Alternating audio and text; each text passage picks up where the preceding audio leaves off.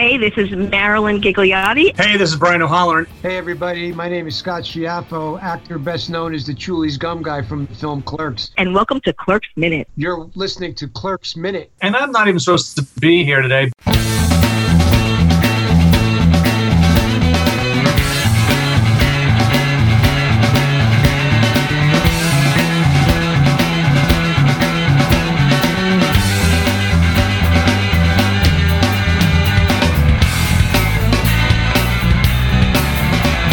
Hello and welcome back to Clerks Minute, the show where we look back to 1994 Kevin Smith classic, one kinda, sorta, minute at a time. I'm Blake. I'm Kyle.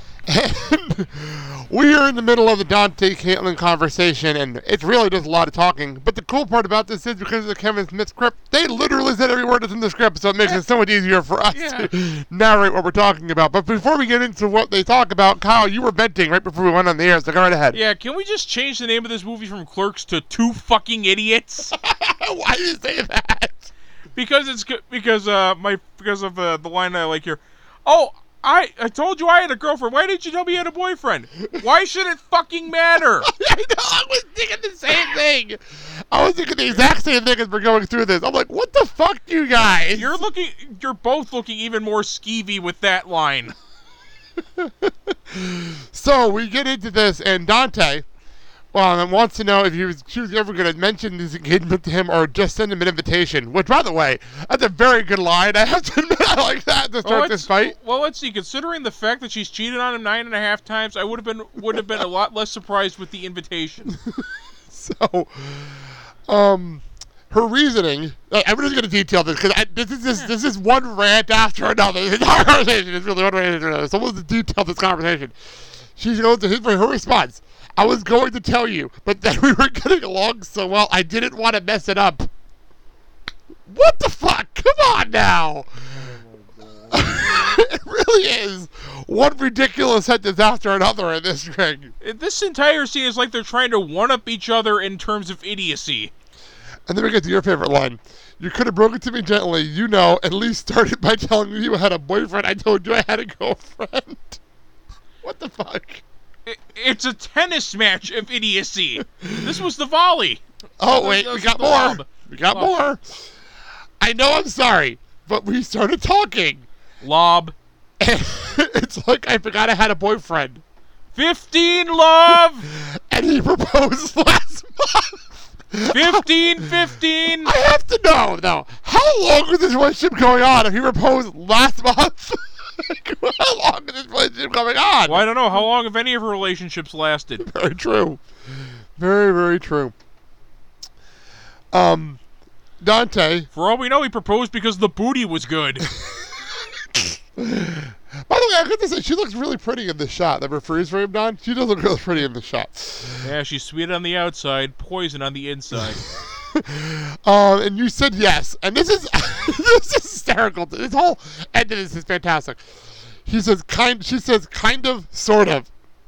Okay. Dante, is that what they teach you at that school of yours? Kind of, sort of. Everyone knows about this except me. Do you know how humiliating that is? So, do you know how humiliating? Oh. That's the humiliating part here, right? Really? Oh. And there went the last of my sympathy for you, Dante. Oh, man. And, okay, this is actually a valid point by Caitlin. Yeah. I would have told you, but you would have stopped calling like a baby. Well, duh! Duh! Fucking duh! Well, I love how Dante questioned that. And then her response is, because I know you prefer drastic measures to rational ones. As we learned throughout this movie. That's why I got on a train. What, a phone call wouldn't have done? Well, so we get to that in a second because he wants to know if he's really getting married. She says no. Okay. And this is the story. And this whole story is fantastic. So here we go. The story goes like this. He proposed. Fair enough. And I told him I had to think about it. Fair enough. So far, fair enough. And why would he insist she wears the ring? I don't get this. If you didn't say yes, why do you think she wears the ring? Maybe he's the controlling type. Okay, I'm just saying. That part confuses me. It's like, I propose to you, you wear this, and that means that you're off limits to everybody. Okay, now the second part I have an issue with here is, if she's wearing an engagement ring but she's not really engaged, why does her mother then assume she's engaged? Well, because her mom just wants those grandchildren, I'm guessing. Fair enough. I'll give you that one. Fair enough. I do, by the way, and this is a side note that I never caught until we broke it down this way, is Dante under her breath says, how like her. Talking about her mom. Under his breath. Like, I totally miss that every time I watch this movie. So there you go. That's a little shot. Well, it's just probably proves of her more than she ever did Dante. Or approves of him. I got it. I know what you meant. Yeah. Then my mother called me this morning and told me the announcement was in the paper. So, the announcement gets put in paper, and you don't even know about it until it posts. Okay. I can almost see that would be believable. I can almost go with that one. But that's when I hopped the train to come back here, because I knew you'd be a wreck. I say again, a phone call wouldn't have been enough? Well, this is pre-cell phone era. This is the pre-cell phone days. Well, even then, she could have just called the store. True. And Dante said, that's thanks to the vote of confidence. Well, it's true. You've been in the entire movie complaining and worrying about this problem. We've got nothing but talk about most of this movie because of this. That seems to be what Dante does best. Complain and invent and worry about shit. Complain and whine. A valid point, especially about Caitlin. Yeah. Because how many times... Dude, you have a perfectly good girlfriend who brought you fucking lasagna. Get over the Whore of Babylon here and move on. Uh-huh. I know. Oh, man. Well, and this is actually where we ended at was I right? Wreck is a harsh term, and that's where we end. The minute. Overall, this is a really... Both of these people, as you said earlier, are fucking idiots. There's no other way of putting it. They're trying to one-up each other. I don't understand what they're doing here and why. This whole conversation is weird. She doesn't want to be engaged. We'll get more into that when we get back in the next minute. But, she doesn't want to be engaged, but I don't get it. This whole thing doesn't make any sense to me. None of this makes any sense to me. Well, tell me in a minute. Anything else with this? Because I want to say something else. I thought it was just some kind of Jersey thing until you brought that up. I don't understand this. It doesn't make any sense. Because every season of Jersey Shore makes more sense than this. Well, there's a new one coming out soon. Oh, goody. Did you hear about that? There's a new Jersey Shore coming out. Oh, I've heard about that, and quite honestly... Scotty's so freaking excited. He is so fucking excited for this.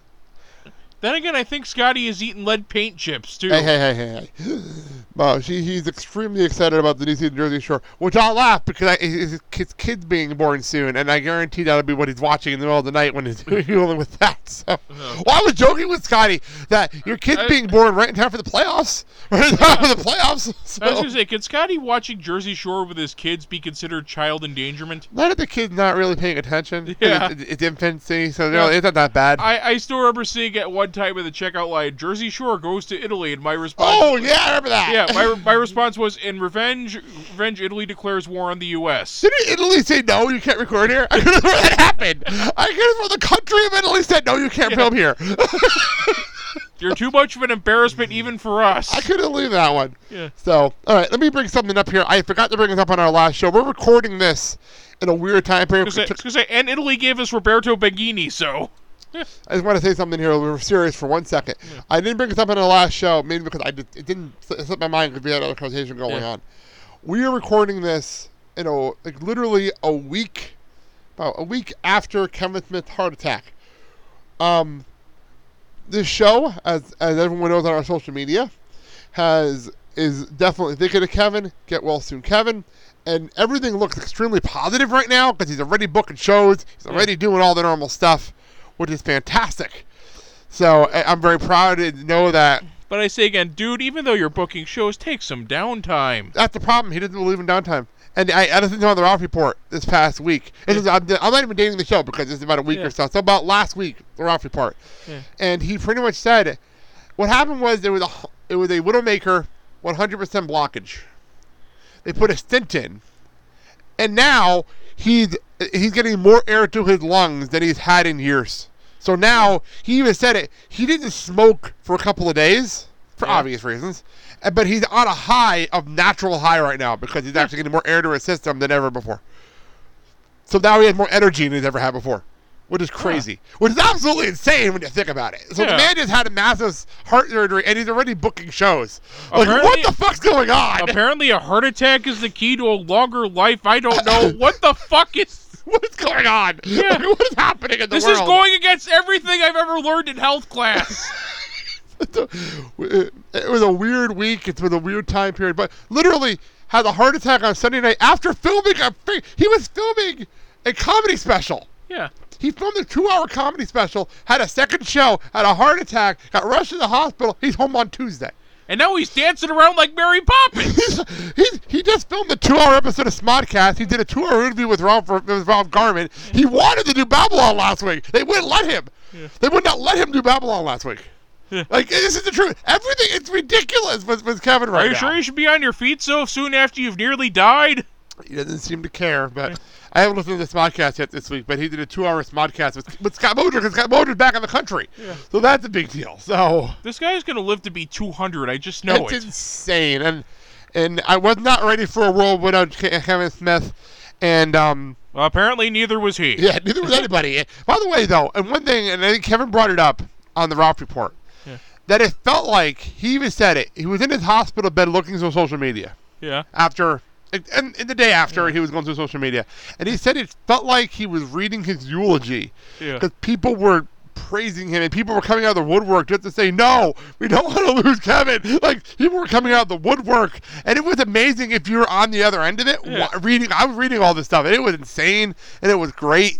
And it was heartwarming. I'm not going to lie. It was really heartwarming to read everything that was going on in the last week and a half. I was going to say, are you sure heartwarming is the word you want to use to describe this? Well, you look at it this way. I wouldn't be podcasting if it wasn't for Kevin Smith. So, for me, it's weird. I meant heartwarming after a heart attack. Well, it's a figure of speech. So there you go. Well, there you go. I just wanted to bring that up because I know I forgot to bring it up on the last show. So I wanted to bring sure we talked about that. Yeah. It was a big deal in this world. And really, it was a top story all over social media when it happened. He Instagrammed about his own heart attack. Yeah. Right after the surgery. Well, at least he didn't Instagram while it happened. Well, right after the surgery, he put an Instagram post up saying, I just had a heart attack, and I'm in the hospital, but I'm okay. This happened! Yeah. I couldn't believe it! What? Well, he has a long way to go before he can master it like Ken Titus. The guy who had 4 heart attacks and got so good with him that he was able to drive himself to the hospital because first of all you weren't allowed to smoke in the ambulance, and second of all they wouldn't let you make a burger run. And I'll make one. That's a baker's dozen. Just say, so how many heart attacks does that make? Oh, that makes about a baker's dozen there, chat. All right, that being said, now we're just joking about heart attack now. All right, let's get out of here. Thank you so much for listening. You can find us on the Filling the Void Podcast Network, obviously Monday, Wednesday, and Friday. And, of course, the Blake and South Show on Friday morning, but Retrocast on Sundays. We're approaching WrestleMania season, so there's a whole lot of stuff going on in the Blake and South Show. If you're a wrestling fan, you're going to love everything going on over there. We're going to be adding extra shows in April over on the Blake and South Show side. It's going to be a lot of crazy stuff going on. That all being said, thank you all for listening to the show. I'm Blake. I'm Kyle. It goes in a quick minute. Have a good day, everybody. I swear to God, 2 fucking idiots. Snoring, smoking weed, doing coke, drinking beers, rolling fatties, smoking blunts. Who smokes the blunts? We smoke the blunts, rolling blunts and smoking.